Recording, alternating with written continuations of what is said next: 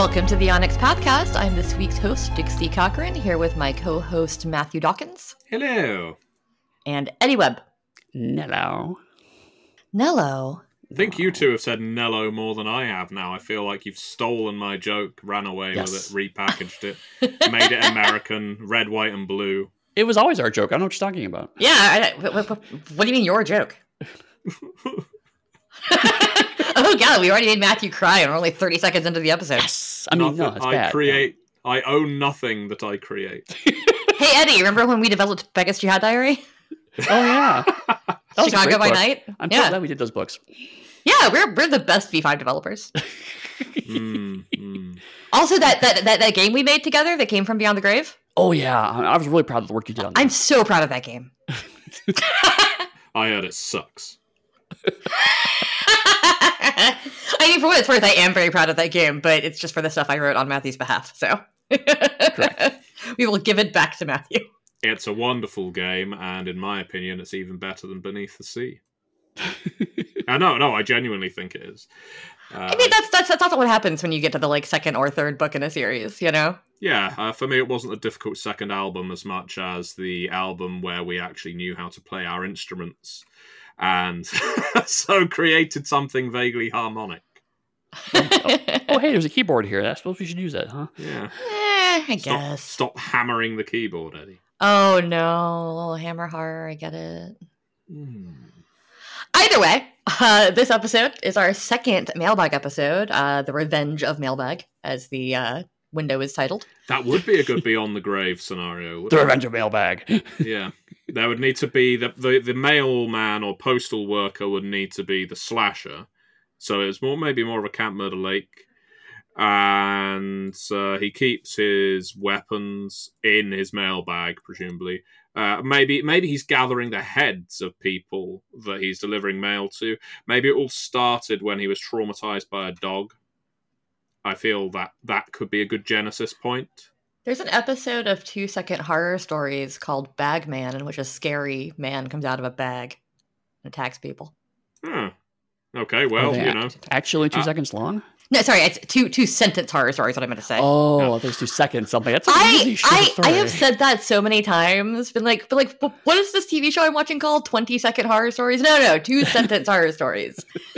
Yeah, I don't know. There's that wonderful scene in Audition, which I know we mentioned a few episodes ago, where there's, without spoiling too much from this 1999 horror movie, I think it's 99, it could be any year around that time, where a character who is waiting to hear from our protagonist is revealed to have literally been doing nothing but sitting by the phone, sort of unblinking. And in the background, there's this big sack, and you don't know what's in the sack until the phone starts ringing, at which point the sack goes and rolls across the screen. And the camera doesn't move, it's just, you think, oh shit, there's someone in that. So yeah, Audition, really recommend it if you like your extreme Asian horror. It's pretty extreme though. Lots of content warnings. Feel free to go look up what they are before you watch it. Oh, very much so. There's a list apparently. I mean, just in case anyone doesn't know, on doesthedogdie.com, which is a great website for finding out if the dog dies in a movie or TV show, they have lots of categories. Is there violence to, teeth? Is there vomiting? Because that's a thing that I don't like in movies because I am a sympathy puker. If I hear someone puking, I get very that. And so I look that up sometimes for horror movies. I'm I don't if this happens, I want to know when it's going to happen. Right, so you know. Oh yeah, I've got a friend who's like that with eyes. I think a lot of people are like that with eyes in horror. Yeah, one of our B5 players is like that with eyes, which I did not know when I shriveled someone's eyeballs up in the game. There's a felt bad afterwards. Horrible, terrible movie called Antichrist by Lars von Trier, and I won't go into everything that happens in that because if there's something horrible that can happen in a movie, it happens in that movie. But nonetheless, I was able to watch the majority of it, except for a scene where Willem Dafoe wakes up in the night. He's in a forest cabin.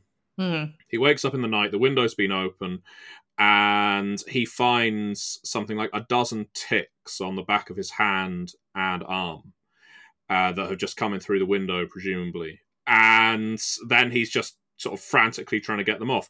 And compared to everything else in the movie, that's pretty tame. But that was enough for me to say, okay, switching it off now. I need a breath of air. Yeah.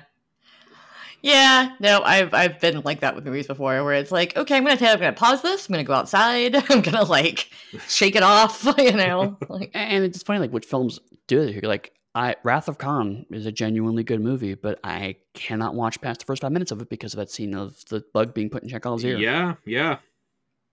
I can't do it. I felt a bit weird with that. I felt weird as well, and I know it sounds laughable, with the Dungeons and Dragons movie, because there is a scene that is ripped off from Wrath of Khan, but where the sort of bug mind flayery thing, I'm not even sure what it's supposed to be, because I don't think the writers knew, emerges from Damodar, the blue lipsticked sort of warrior, evil warrior.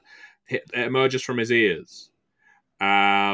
And his ears are red after Jeremy Irons implants this thing in him. But after that, he's got this strange, almost plant creature, it seems, living in his head that emerges from his ears. It's a very strange beat for a very bad movie. I don't remember much about this movie. I watched it in the theater. I remember not liking it, but I don't remember actually any plot relevance to it. I feel like I should warn both of you that if you're going to play Baldur's Gate 3, the opening cutscene, which you can skip, involves a mind flayer putting a thing in your eyeball.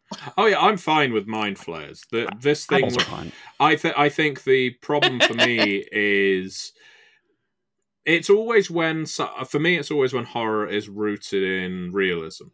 And not that I expect a plant creature to emerge from someone's ears, but I've read far too many sort of Reader's Digest-like horror stories of someone who got a potato seed in their ear and grew an entire crop.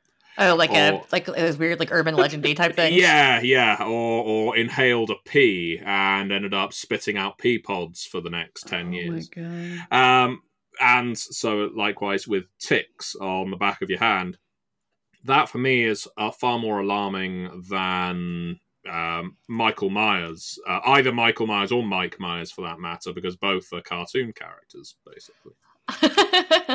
See, I am the opposite way. The things that unsettle me in movies are somebody getting stalked, or serial killers, or slashers who could just... Because, I have never been concerned that a plant's going to grow out of my ear, but I have...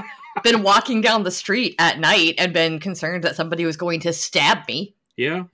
So all the stuff that unsettles me in horror movies for the most part and horror TV tends to be of the non-supernatural, very plausible, but probably very unlikely, serial killer type stuff, like axe murderer bursts into your house for no reason. Yeah. Really unlikely to happen. Most killings are not random like that. It is super rare, but that is the thing that will make me paranoid if I, go outside to walk to my car after I've watched one. Yeah. That's fair. Huh. Well, anyway, this is the Revenge of Mailbag, as we started this off with, and then talked about horror movies for 8 minutes. So last week we did our Mailbag episode. We had a lot of questions. We didn't get through all of them. So we opened up the form again and have a bunch more questions. We're going to get through as many as we can. Hopefully we'll get through all of them. Some of them might be very short, but who knows? We tend to ramble. So if we don't get to your question, I am very sorry. But we're going to try to get through all of them. I'm going to start with one kind of blanket question. A lot of people asked about various Chronicles 2E stuff. And the answer is in the last episode, but also in this one, I'm just going to say every plan that we could have for 2E has to go through Paradox. And so you will know when we are doing things when they get announced on the blog. And past that, I really can't speak to much of to many of the Chronicles products because it's not in our hands anymore. So that's answering like 4 people's questions. Like V the Unreliable is one of them. Kevorkian Doctor. These are weird names. And then a couple of anonymous folks asked about Chronicles books, and it was just kind of like, well, like, can't say much about that until they're announced. So keep checking the blog every week. Keep checking the blog. So now we'll go to a question from. Let's actually do the one from last week that I just wanted to like mention. A couple people asked this. It is one that we answered that Matthew and Eddie talked about last week, which is about what splat lines or monsters or supernatural things we'd want to bring into World of Darkness or Chronicles of Darkness or having a new book. One of those people is Oneros. The other one is Marquis Mark, but Marquis like. Oh, I get it now. Like the marquee of something, not like Marky Mark. But and the Funky Bunch. Yeah. That's clever. I like that. Yeah, I said it out loud and was like, oh, crap. I just said Marky Mark. Either way, they asked what kind of like splats or creatures we'd like to introduce. I didn't get to answer this one last week, so I'm going to say that to me, the obvious 2 answers are always things from under the sea or things from space. Like either aliens or some kind of weird aquatic creatures. Because those are really the 2 kind of supernaturally tropey things that we haven't messed with. And also, I'm terrified of the deep sea. Like, there's more shit in the ocean that we have never ever seen than we could even conceive of. But that's Matthew's home. You can't talk shit about Matthew's home. Oh, no. I don't live in the deep sea. That place is even too intimidating for me. I like shallows where I can pick off bathers. There's really not much fun to be had where the pressure is far too intense and it's damn cold, it's very dark, and all the fish are bloody ugly. Also, there's no such thing as a fish, so. That's true. There is no such thing as a fish in the infinite monkey cage. So do either of you have one that you would either want to put a new spin on or flesh out, add to the lineup that we didn't talk about last week? No, I'm still pretty comfortable with. I feel like the Sabbat could have a fair shake, but all right. Well, yeah, I went off on my Hunt of the Reckoning reboot headcanon idea, where all hunters get cannons embedded in their heads. If you missed last time, yeah, either that or they all become bishops in the church, and they're all arguing over who becomes the head canon. And beyond that, I share your thoughts on aliens. It always surprised me that when I was a fan of World of Darkness before I started working on it. Yeah, now you hate it. That when I was a humble fan and player and storyteller. Fan. Yes. See, this is why we get to only one bloody question. That's in the original lineup of the World of Darkness, even among the black edged books, you never got an alien source book.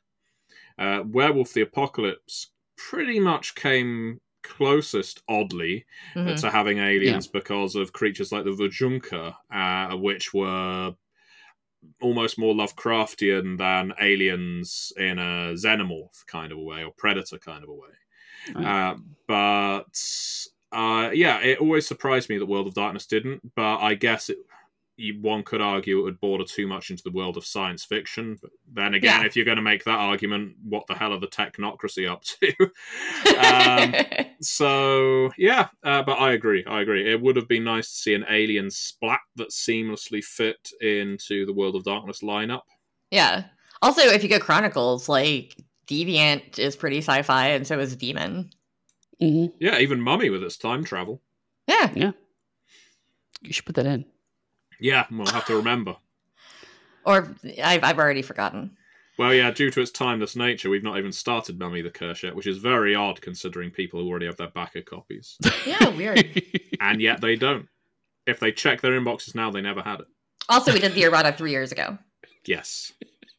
There was only one piece of errata, and yet 300 plus pieces of errata. It was very confusing. I just rewrote the book. All right, so let's get to some more of our questions. Riker asks, which project on its path Mr. or Riker. otherwise... I can't. Which projects, Onyx Path or otherwise, do you wish you had an opportunity to work on but didn't for whatever reason? The reason can even be that it was made well before, you were working in this industry. So, Eddie, what project do you wish you had been on? There are two I can think of. One Onyx Path, one not. The not one is I did have a chance to work on the Doctor Who project, and I just couldn't. We couldn't get the contracts to work out. That's so sad for you. Yeah, I was heartbroken. But it just came down to just couldn't make the numbers work, as it were. Mm-hmm. The other one is I kind of regret not working on Legend lore, honestly. I saw what Matthew and Steffi and the team have done to pull that together, and it looks really, really cool. And in retrospect, I think I wish I had time to kind of poke at that, because I think it would have been a really fun project. Cool. Matthew, what about you? In terms of White Wolf of old, well before my time, I would have loved to have worked on the Street Fighter RPG, because it came out around the time, I guess, the license was massive, hence why there was a role-playing game made from it. And I was a huge fan of Street Fighter 2. I had the manga movie, which still has a brilliant soundtrack, not the Jean-Claude Van Damme atrocity. Which I thought was great when I was like a kid. Oh yeah, it's still amazing fun. Don't get me wrong, that movie is still fantastic, but in its own way. But yeah, writing on a Street Fighter RPG would have been great fun, and I would have been able to use all my nerdy Street Fighter lore, bring it to bear, only for Capcom to say, actually, you can't talk about this. And in terms of more recent offerings, games that I never had a chance to work on, that's actually that's a tricky one, because in terms of all the 20th anniversary lines, I think I've worked on all of them. I think I've worked on most of the Chronicles of Darkness game lines. The only one I've not touched is Mage. And I'm not that interested in working on Mage. It's just kind of out of my wheelhouse. So, you know what? In terms of current Onyx Path products, I'm pretty happy with where I am. There is nothing I am clamoring to work on, and nothing I regret not working on. Nice. My answer for wasn't even in the industry at the time when this book was made was the Buffy role-playing game. Because as our listeners know, I'm a huge Buffy the Vampire Slayer fan. I rewatch it every year or so. I have paid money to hold one of the prop scythes from season 7 in one photo. I actually expect you to say the Sailor Moon RPG. I don't respect that as a product as much as I respect the Buffy RPG. And the Buffy RPG and the Angel RPG especially, which is an improvement. But they are both excellent role-playing games. No, yeah, it's absolutely true. That if you can find them, I think you've got to buy them secondhand now, because the license elapsing. But if you can find them, they are really worth picking up. I don't think they've dated badly. Yeah, whereas when we did our Chaos game a while back and I made a Sailor Moon RPG character, I was like, this book is bad. There's way too many rules. There's way too many numbers to calculate. I don't understand why I have to know my Sailor Scout's blood type. There's just a lot going on in that one. If you want to make your own character, obsession, though, isn't it? In the Japanese gaming industry. Well, in Japanese culture, blood type can predict your personality, kind of like astrology symbols. Yeah, right. Yeah. Mm-hmm. So, in fact, going back to Street Fighter, I remember when you used to get these character bios. It would have their name, where they're from, their blood type, and their special move. And it was just... It is a really foreign concept to have a sort of headline for a character in a Western RPG or video game. But yeah, it was always the done thing. I think it's less so now, but certainly in the 90s it was always. Yeah. It's funny you mentioned that, because for me it didn't bother me, because I was like, oh, they're Street Fighter. Of course, they probably need to know their blood type, because they probably have their blood transfusions a lot. But yeah. So as far as that goes, that's the main. I've worked on so many things that I'm so proud of and so happy that I've worked on. I also did not work on Legend Lore, which I would have liked, because I think Legend Lore is very cool. But I've worked on almost every game that I wanted to. Like, I guess it would be cool if I could go back and write on They Came From Beneath the Sea, but I loved writing on They Came From Beyond the Grave, and I think that my tone was better for that book anyway. Yeah. Because I'm way more into that kind of horror than I am into 50 sci-fi. Yeah. Mm-hmm. So yeah, like there's just, I don't know, I'm pretty happy with where I'm at as far as books that we've put out. Look at us resting on our laurels. It's all downhill. All right, so anonymous person asks, I have played through a lot of the SAS adventures for first edition of Chronicles of Darkness, but I noticed there aren't any for 2E. Why is that? And my answer is that I don't know.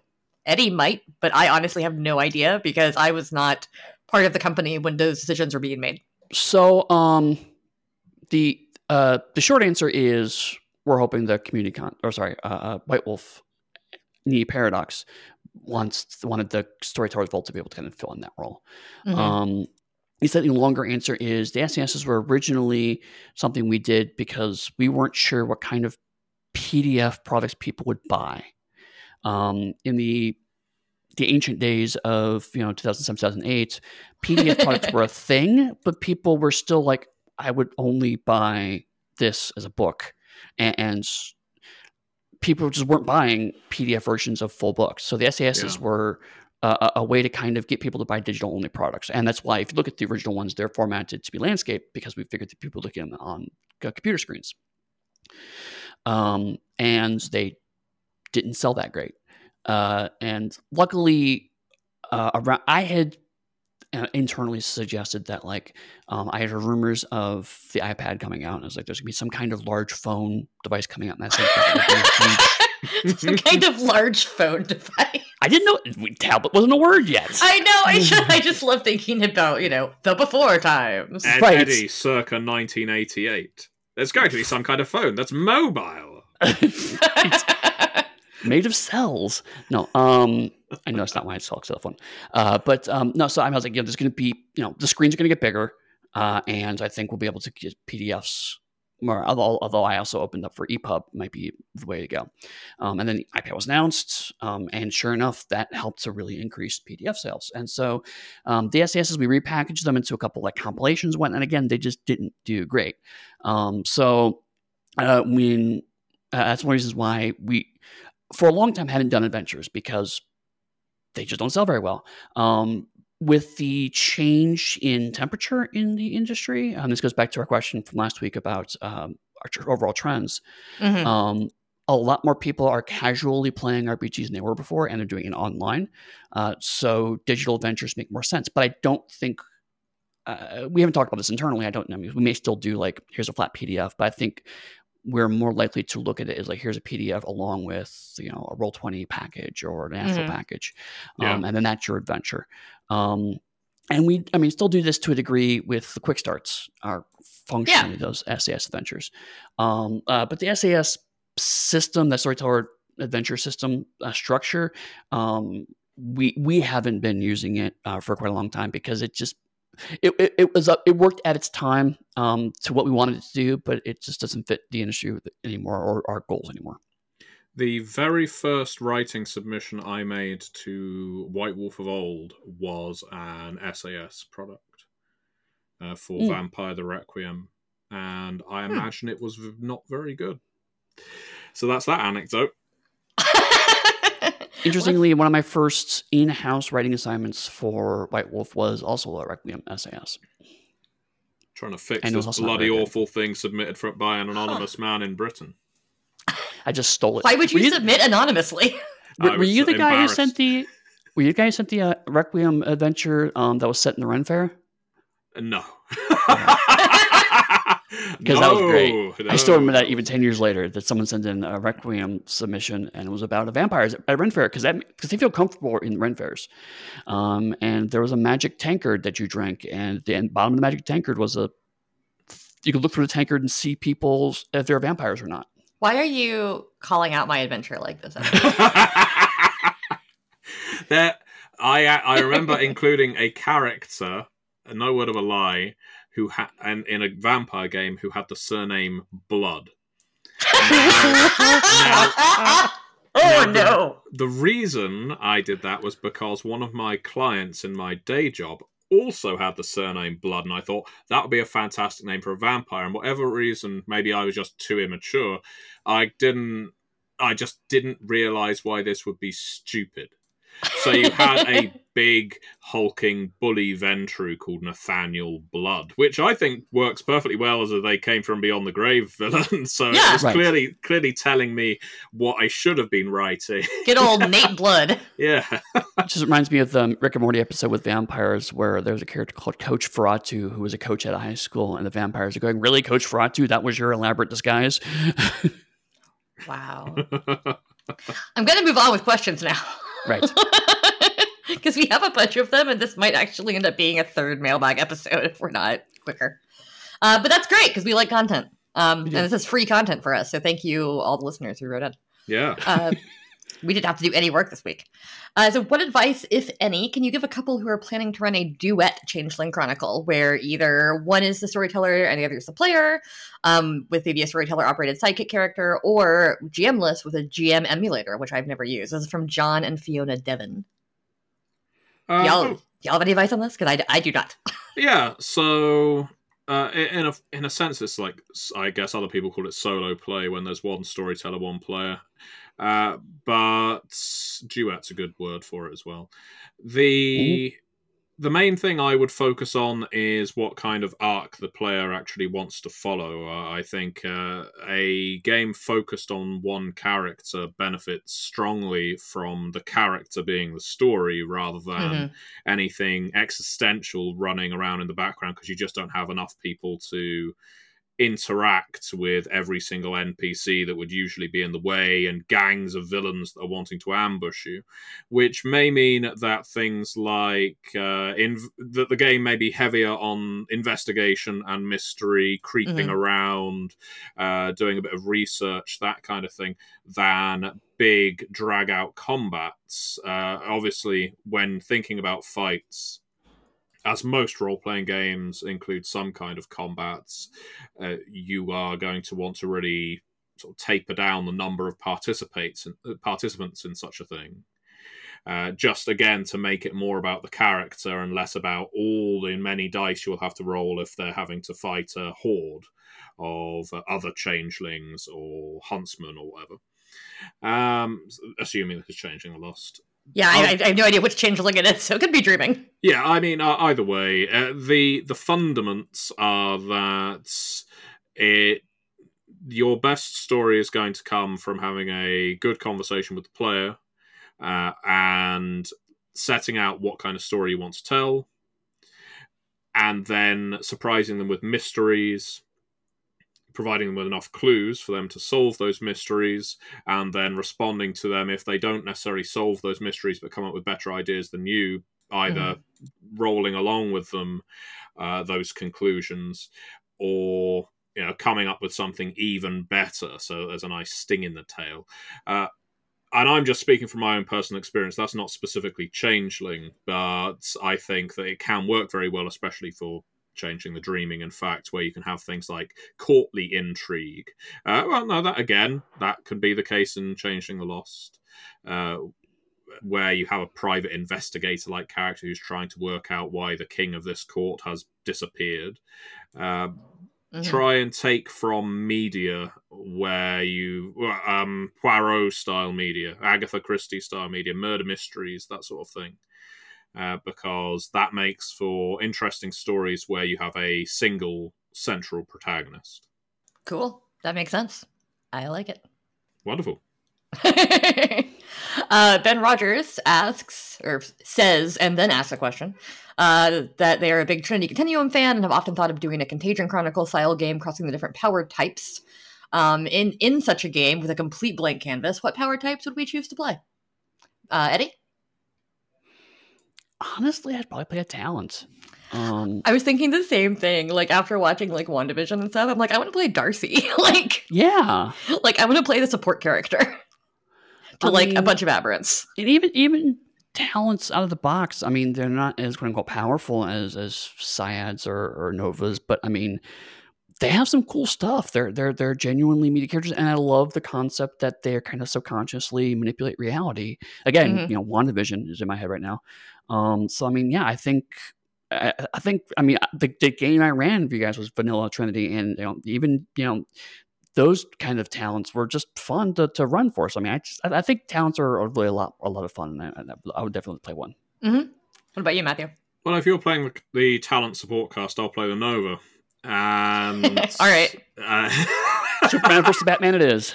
Yeah. Well, I mean, I think it could be fun to have on one level the power disparity if we're in the same group, but you have the greater know-how and reach when it comes to mundane society, which is, after all, the society we live in. Isn't that 100% of the people are Novas? Most people are talents. And so that means that my character, for all of their power, is also heavily dependent on a support network. And I think that leads to interesting drama and story. If, however, we were all playing a game at the same level, I would be more drawn to talents, because I prefer to play underdogs than godlike individuals. Cool. Yep. So hopefully that answers your question, because we all like talents. We're all kind of like odd, because I feel like a lot of folks kind of skip the first Trinity book, aside from like getting the rules out of it. And it's like, but there's so much you can do in that setting. It's really fun. Yeah. It's great. So Corbin asks, would you be able to go into a little detail about how rules layout is determined? They feel like rules are sometimes hidden in obscure sections of the book. My answer for that is that we try not to do that. We definitely try to make it make sense. But Eddie, do you have any answer for that? The issue is, so I mean, how do I phrase this? Everyone understands where rules should go differently, right? And so one person's, this is an obscure portion in the book, is another person's, this is the place I would go look for it. Right. So I don't want to dismiss Corbin's concern here, but when the developer's putting the books together, there's no standardized system for it. But generally speaking, we do try to design with the idea of, let's put the rule in the most obvious place people will look. We may get that wrong sometimes. And certainly there are occasionally times where in later stages of the book, a rule has to be changed or added, and it gets jammed into wherever space we have to put it in. So those things also happen. But there's the reason why we have past several years now, we've had the really comprehensive tables of contents. We index core books because we can't assume that you'll be able to find it in the place we think you'll find it in. But the flip side is that the alternative is to repeat rules in various parts of the book. And when we've done that, people have felt like they're getting quote unquote ripped off because they're getting the same material copy and pasted over again. Yeah. Or that we're like talking down to them. Right. It's like, I already know this. Why are you repeating it? Yeah. So it's a tricky balance. I, for many years, erred on the side of lots of page references. And that turns out some people have been annoyed by. So it's a fair bit of like, we're doing what we can. But there's also been plenty of times where I've had people who've been like, I can't find this rule anywhere, and it's under the heading that defines the rule. And they just look past it. So to them, it's like, this rule is obscure and I can't find it, but it's like, it's literally under a section titled throwing, and looking for throwing rules. Right. And sometimes you just glance over it, or for some reason, this particular book, the way it's laid out, it's bouncing off your ability to recognize location markers like pages or where art placement is or headers. Those are all visual cues to kind of help you orient yourself in the book. And sometimes people just don't gravitate to those. So I'm not trying to say that we couldn't do better. Obviously, we can always do better. And we try to think about this stuff every time we make a core rule book. But sometimes it is also people just parse information differently. And to them, it seems really obtuse. I think I completely understand the quandary and why the question comes up, because talking about that they came from games in particular, and one of my least liked mechanics, in fact, in Story Path is stunts. And it's a silly thing to dislike. It mostly stems from not knowing the best place to put them. Because there's an argument that they should fall in with skills and attributes, because a lot of the stunts are geared around skills and attributes and the use of them.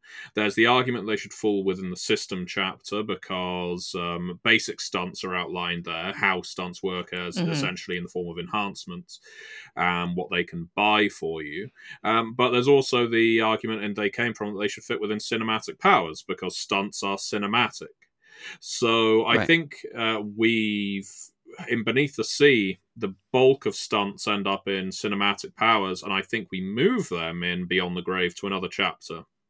And they're all findable with the contents page. As long as you're looking on the contents page, you will find them. But I'm still not satisfied with that. And what that often tells me, if I don't know where to put a rule, there is an inclination on my part to think, if this is so poorly defined by me, the developer, that I don't know where to put it, are people finding it to use it? Are people actually utilizing this material? Do you even need this rule? Yeah, exactly. And I know this is very premature to start thinking this way, but in some respects, it's that kind of process as a developer that makes you start immediately thinking of, okay, well, if I get a second edition, now I know what I won't include, or where I'll put it, or what I'll trim down.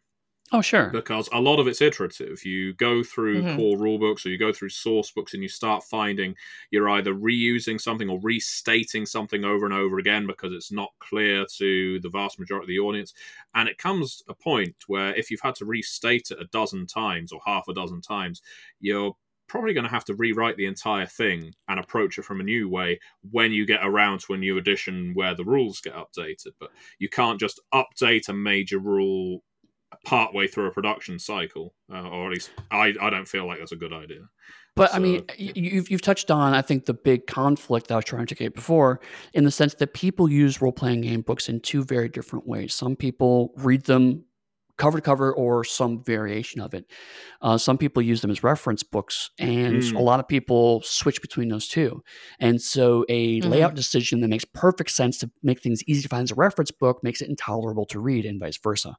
Yep. And so we're always, again, repeating the rule makes perfect sense in a reference book. It's like, of course, repeat it as many times as possible, because a reference book, you make sure that material is right next to where you might be looking. But that is, it makes people feel stupid, like Dixie said, when you're trying to read it from beginning to end. And a lot of people do enjoy that beginning to end reading process. So that's another part of it, is we're trying to do two very different things simultaneously, and we just do the best we can. Exactly. So we have another question from Ben Rogers, which they say that their players like to recast their games with characters from a franchise, most recently drawing parallels from the Carry On movies, which I will be perfectly frank, I don't know what those are, for their Star Wars campaign.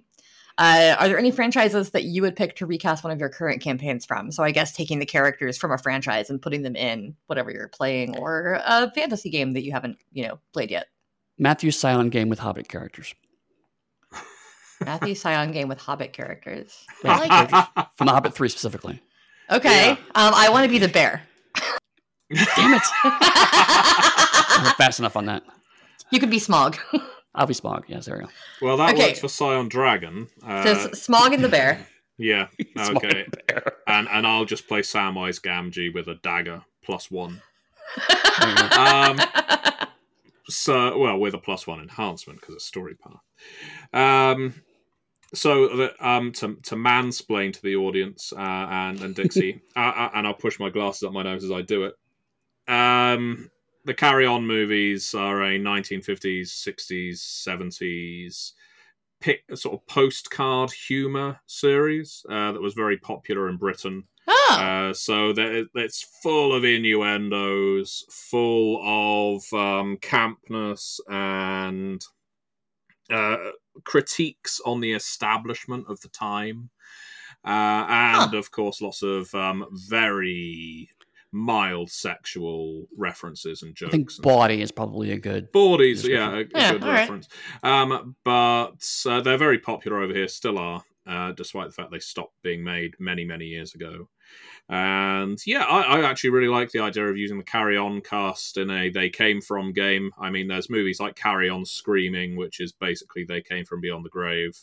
And there's a whole bunch of others like Carry On Cleo, set in the times of course, Cleopatra, Carry On Spying, which is a sort of Bond pastiche, where one character in the movie is called, who is very camp, and they ask for his code name, and he says, my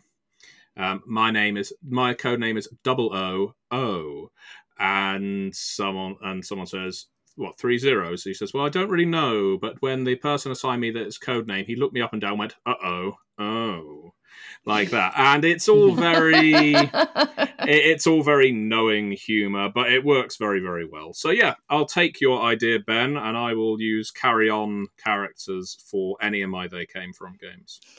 There you go. I am personally always up to use What We Do in the Shadows style vampires in a vampire game, because I think it's fun to play it funny sometimes, and I love What We Do in the Shadows. That's the original movie is one of those things that, like, I was an ambassador for when it came out. Like, I would go to friends' houses and be like, have you seen this? You haven't seen this? We're going to watch this. Because I've seen it many times. I also love the series. I think that one of my friends, when they were playing through the vampire visual novel, or like interactive novel recently, you could name your character. He named his character Jackie Daytona from What We Do in the Shadow series. Jackie Daytona. Normal man from Arizona. I take more inspiration from What We Do in the Shadows than from any other vampire media, because I find that... It's so good. I find that actually watching genuine vampire horror movies, I'm more likely to almost come up with idea paralysis and risk essentially stealing a good horrific idea. I would rather come up with fresh things inspired by or turning the genre on its head than going back to perfectly fantastic films like Byzantium, Only Lovers Left Alive. They're great movies, but I don't want Vampire the Masquerade to be Only Lovers Left Alive. That's what Only Lovers Left Alive is. But, that's just me. Yeah, I mean, well, everybody's got their own way they want to play. But yeah, no, I even we were playing one of the Exalted Essence playtests, which you can find on our YouTube. I had a character who turned into a bat, and every time that I did, I went, bat? Human form. I love ridiculous vampire humor. So I will always bring that into anything. And I've talked before about using like the Buffy cast as inspiration for a bunch of characters, and you're using Carry On for Star Wars, but you can use the main Star Wars archetypes for Aeon. You can do all kinds of stuff. So, all right, let's move on. Bambi Parsons says, when you first started writing, how difficult was it for you to articulate what was in your head to pen and paper? Eddie, start with you. So it was easy for me to do it. It was difficult for me to do it well. When I was a kid, I would just write any gibberish that came to head and put it down. And my mom got me a typewriter and regretted it like 10 minutes later, because I would be in my room for hours. And so let me give you something like less noisy, like a gun. But when I realized, it's like in my head, I had these great stories, and look at what I wrote and say, "Well, this is terrible." So I realized how difficult it was to articulate the amazing idea in my head into words that felt like they were worthy of that idea. And so that was, again, pretty early on, but I just kept doing it. And then, I guess I started writing like with an eye towards this is going to be something I want to do with my life. Probably I was around 10, 11. So really young. Matthew, do you have any insight? Any insights, any elaboration? Yeah. I think I can't really pinpoint a time when it became easy. Because I was always always coming up with stories all my life, really. As soon as I was able to articulate them in my head, I was spitting them out. But actually writing them down in any kind of formal fashion, in a way, although I studied English literature at college, so pre-university over here, and had a fair idea around creative writing, I never wrote anything for anyone else to read until I was sending in pitches, basically, for White Wolf and Onyx Path. And knowing that most of what I was pitching in for White Wolf of old wasn't great, it took having a mentor for a while to get that, for me, for everything to click into place. And at that point, I kind of mimicked, to the best of my ability, the way that they were writing. And so I mentioned in a tweet recently, the first developer who I really sort of shadowed was Stu Wilson. And that was, I don't think it was through any design of Stu's. He wasn't trying to bring me to a level where I could write professionally or anything like that. I could just see that he was doing it really well. He was developing people's work really well. And so I was able to pick up on various tricks. And then I've mentioned many, many times that Richard Dansky on Wraith the Oblivion gave me enormously helpful and at times scathing feedback on my work there, but I used that to shape my writing so that I could cut out things like unnecessary adverbs, passive voice. And when you start looking at writing, for me anyway, at a granular level, at almost editing it as you go, that's how I do it. Some people will splurge out everything on a page, get to the end, and then they will go through the edit. I'm very exacting over how I write now, and that comes from watching very closely what my developers were doing and co-writers were doing on their books, finding out what worked, finding out what didn't, and refining through copy. So for me, it really took until probably my third or fourth writing assignment to really feel comfortable with writing my ideas out in a confident way. Yeah, I will say that for me, part of having ADHD is that if I'm not good at something immediately, I have trouble sticking with it. But I went to college and did a lot of writing stuff because I was a composition and a rhetoric major. Which you wouldn't know from listening to me talk that I actually have a rhetoric background, but here we are. But one thing that has always stuck with me, if you want one piece of advice, give yourself permission to write poorly. Yes. There's a reason drafts are a thing. There's a reason revisions are a thing. There have been times when I've been writing a draft for, say, Eddie, like a first draft, and I've kind of just put in all caps, like, something here about the underground something, blah. Like, because I, like literally typed that out because I didn't know what to put there at the time, and I knew that Eddie would have good advice for me for my second draft, or he would say, like, just don't forget to fill this out, and by the time I get my red lines back and I'm doing my second draft, I'm in a different headspace, you know? Yeah. So sometimes it's just about getting stuff on the paper. I mean, Matthew has talked about something that he rewrote for a book recently because he went back and looked at it and was like, "Why did I write this?" And sometimes that happens. You know, it's a thing that happens. Is that sometimes you kind of look at something that you wrote and you go like, "Oh, why did I write this?" But then you fix it. And giving yourself permission to put shitty prose on the page is really helpful sometimes. Because maybe you don't know what to write, but you can at least get the idea down. I was writing an adventure for Matthew recently, and I got kind of caught up in my own head about it because I've never written an adventure before. Plot is not my strong suit. My strong suit is like writing about characters and places and stuff. So I wrote the first like third of it, and then the other 2/3 were me literally saying like, "Here's what I want to happen in this scene. Let me know if you have any advice." Yeah. And both Matthew and Hiromi Kota had some amazing advice for me on that. And I was pretty happy with what I turned in, you know?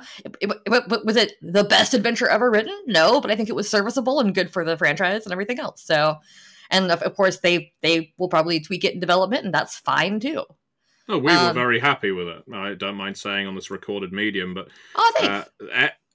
It's rare that a book goes by that you don't have to do some significant development to either even things out or create a through line or something like that. Mm-hmm. And we felt, and this isn't to disparage the other writers on the book because they did really strong work as well, but your work needed the least development.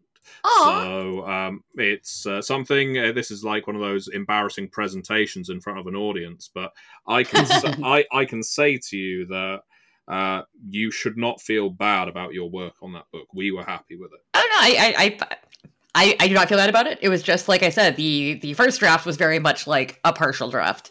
Yeah. And that happens a lot. Like there are some people who think that because we said you're contracted for 10,000 words, that we need all 10,000 of those words at first draft. A lot of times we get drafts in that are like 7,000 or 8,000 with people saying like, I didn't know what to put here. Can you give me advice? And that's nice. That's helpful. So yeah, no, I think it's gotten easier, obviously, over the years. If I look back at stuff I wrote in like middle school versus stuff I wrote in high school versus stuff I wrote in college versus stuff I wrote last year, I've improved because that's what happens when you practice something. But also, I have written drafts that were kind of crappy in the past couple of years, and just said like, I did my best. I'll do better in the second one. Yeah. Mm-hmm. So yeah, write something shitty if you want to, and then go back and look at it later. So we are getting close to time, so I think we're actually going to do a third mailbag episode. Let's charge through. There's so many. See how many we can get through. Well, yes, I'm going to do a few more, but I'm just saying there's like 15 more. All right. So next question is from _A_bridge. And they say, what is everyone's favorite and least favorite mechanic from a White Wolf or Onyx Path game, and why? And I'm going to go ahead and say that I don't have favorite mechanics or least favorite mechanics. I just use mechanics. So, Matthew, do you have any answer for this? Yeah, so favorite mechanic, to be self-indulgent, would be cinematics, as they are portrayed and they came from. I'm very happy with them, even happier than I am with quips. They are super fun. Yeah, I think a lot of players get a lot of use out of them, and it's a guilt-free way of meta gaming.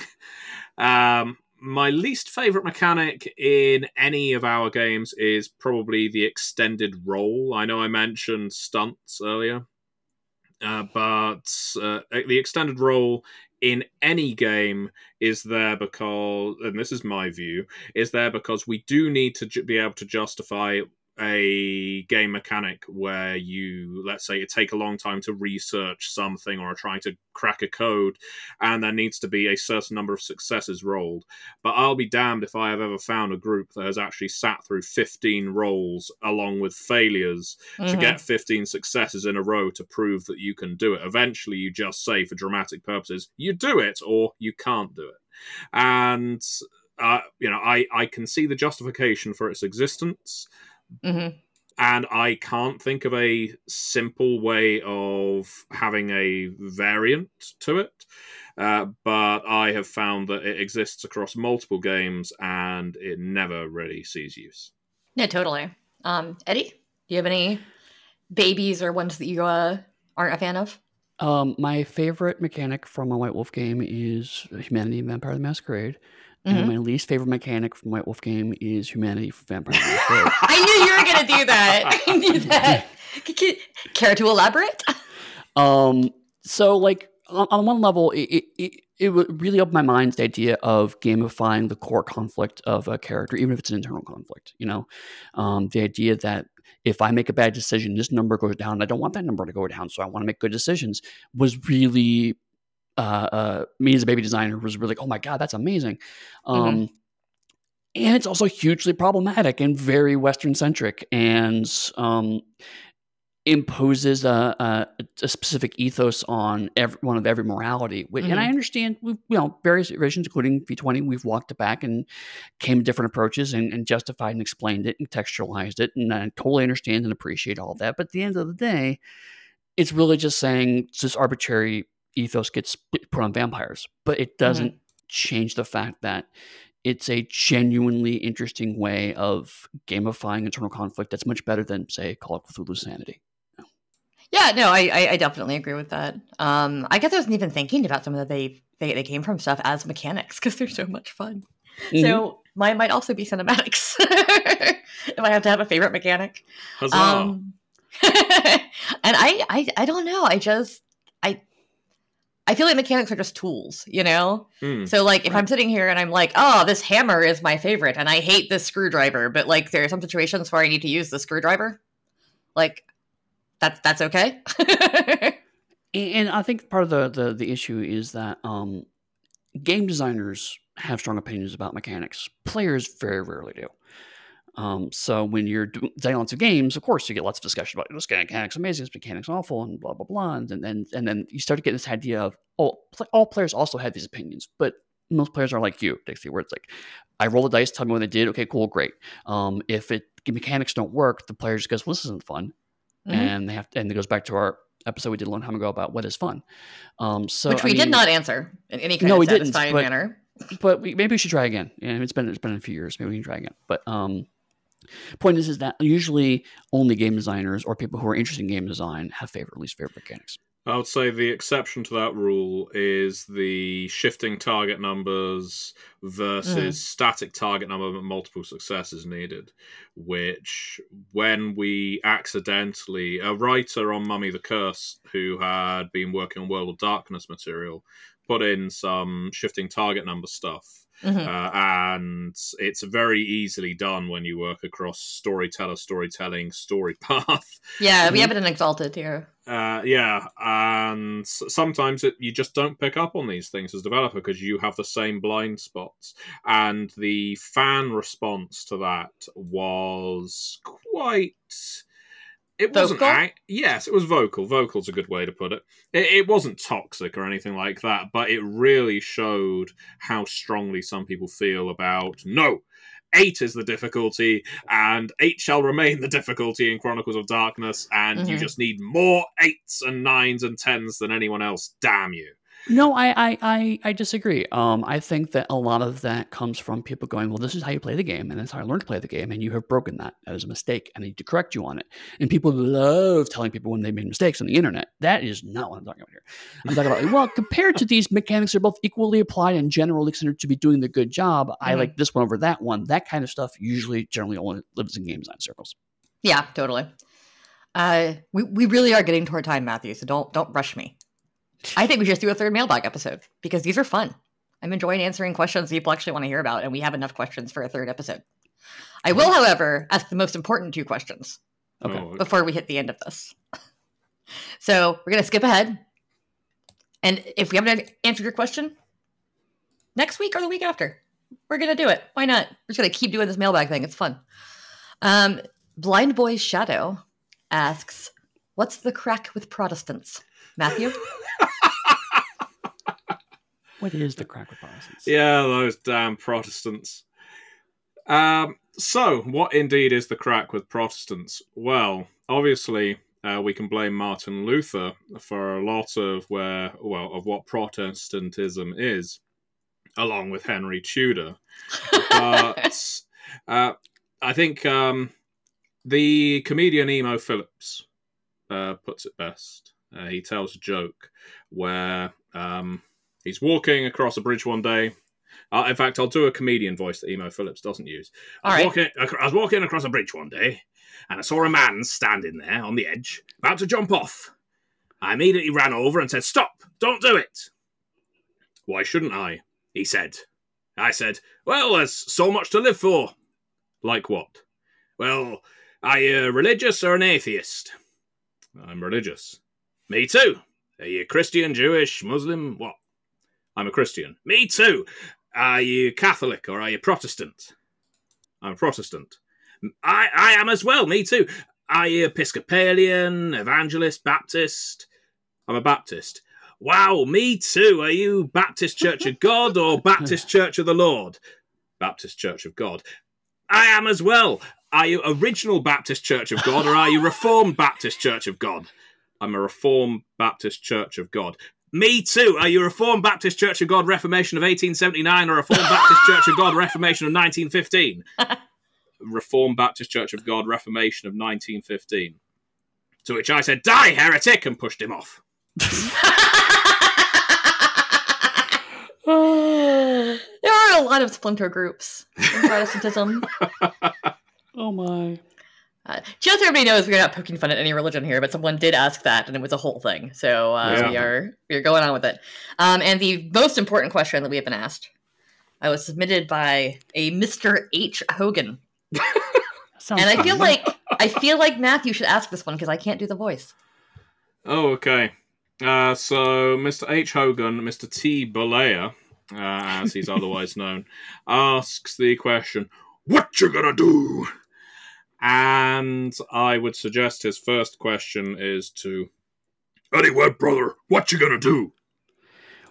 "Oh, I'm gonna run rapshit over you. I'm gonna take you into the ring, and I'm gonna beat you. I'm gonna hurt you, and you're gonna regret it." "Okay, brother." I'm gonna make you a nice cup of tea and help you calm down. Ooh, tea. That is what I'm going to do. "As long as that tea has cow's milk, brother, and vitamins, and say your prayers, brother. Those are the 3 bona fides of H. Hogan Esquire, brother." Is it always Esquire now? H. Hogan Esquire? You go to law school? "Yes, brother, I haven't been working in the ring much lately, brother. False hip, brother. Jack." You're a barrister now. Yeah, well, you've got to have a trade, haven't you? You can't just rely on wrestling all your life. Eventually, your body's going to quit, and that's when you go to law school. And that's when you go to law school. That's when you go to law school. Yeah. All right, well, we will be back next week or the week after, whenever we decide to do this, with Mailbag 3, Return of the Mailbagging.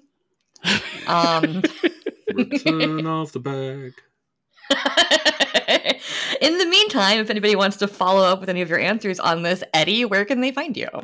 You can find me at pugsteady.com, and from there you can get access to all my social media accounts. Matthew, what about you? They can find me on MatthewDawkins.com or on Twitter at DawkinsMP. You can find me at Dixie Cyanide on most social media. You can find us at theonyxpath.com. Check out every project that we have linked in the show notes because that's how we do things here. And as always, many worlds, one podcast.